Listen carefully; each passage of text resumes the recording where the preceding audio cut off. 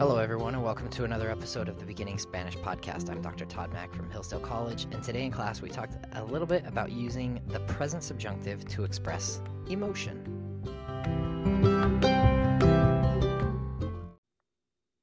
Yesterday I talked a little bit about using the present subjunctive to express doubt and denial. A few days ago we talked about desire and influence. Today we're talking about emotion.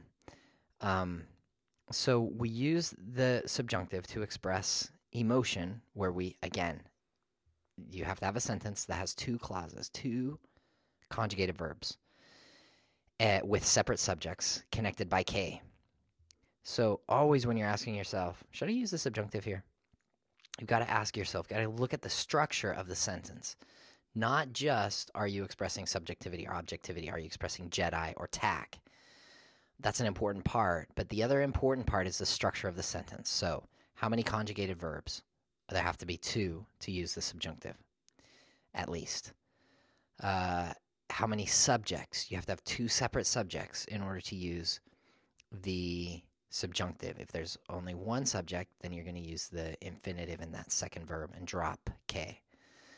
And then you have to be expressing judgment, emotion, doubt, desire, denial, or influence. And in the case of today, we're talking about emotion. So you're going to have some verb, conjugated verb, expressing emotion, K, and then some verb in the subjunctive. So some common verbs of emotion would be like alegrarse de. So me alegro de que estés aquí. I am happy that you are here. Espero que bailes conmigo. I hope that you dance with me. Lamento que no puedas ir a la clase. I'm sorry that you cannot go to class. Temo que no me vayas a amar. I am afraid that you won't love me.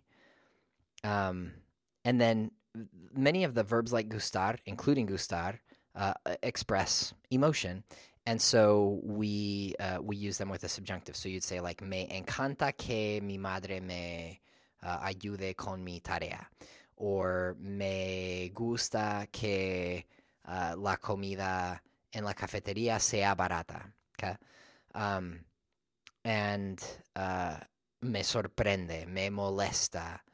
These are all going to be verbs that are associated with emotion. And then we also use this with impersonal expressions with the verb ser.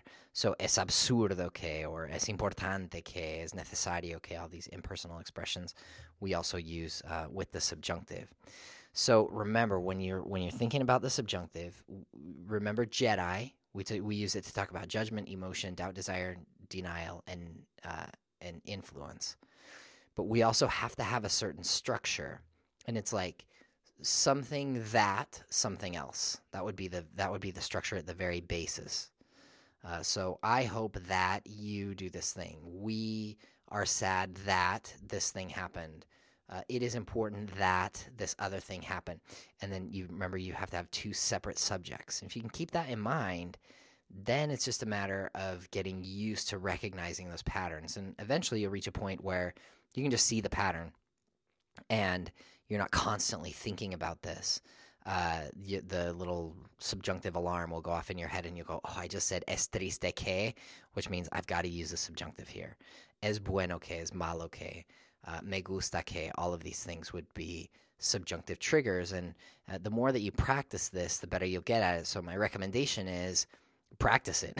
When you're talking with people, kind of go out of your way, make a little game of it and think, I wonder if I can use me gusta que, or es bueno que, es necesario que, es importante que, es triste que, es bueno. And if you can do that consistently, the more you practice it, the better you'll get at it.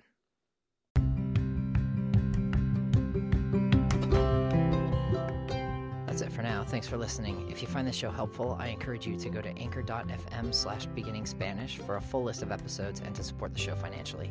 Don't forget to subscribe in your podcast app of choice, and please recommend the show to your friends. Feel free to reach out with questions or feedback by finding me on Twitter at ToddKMac or emailing me at tmac@hillsdale.edu.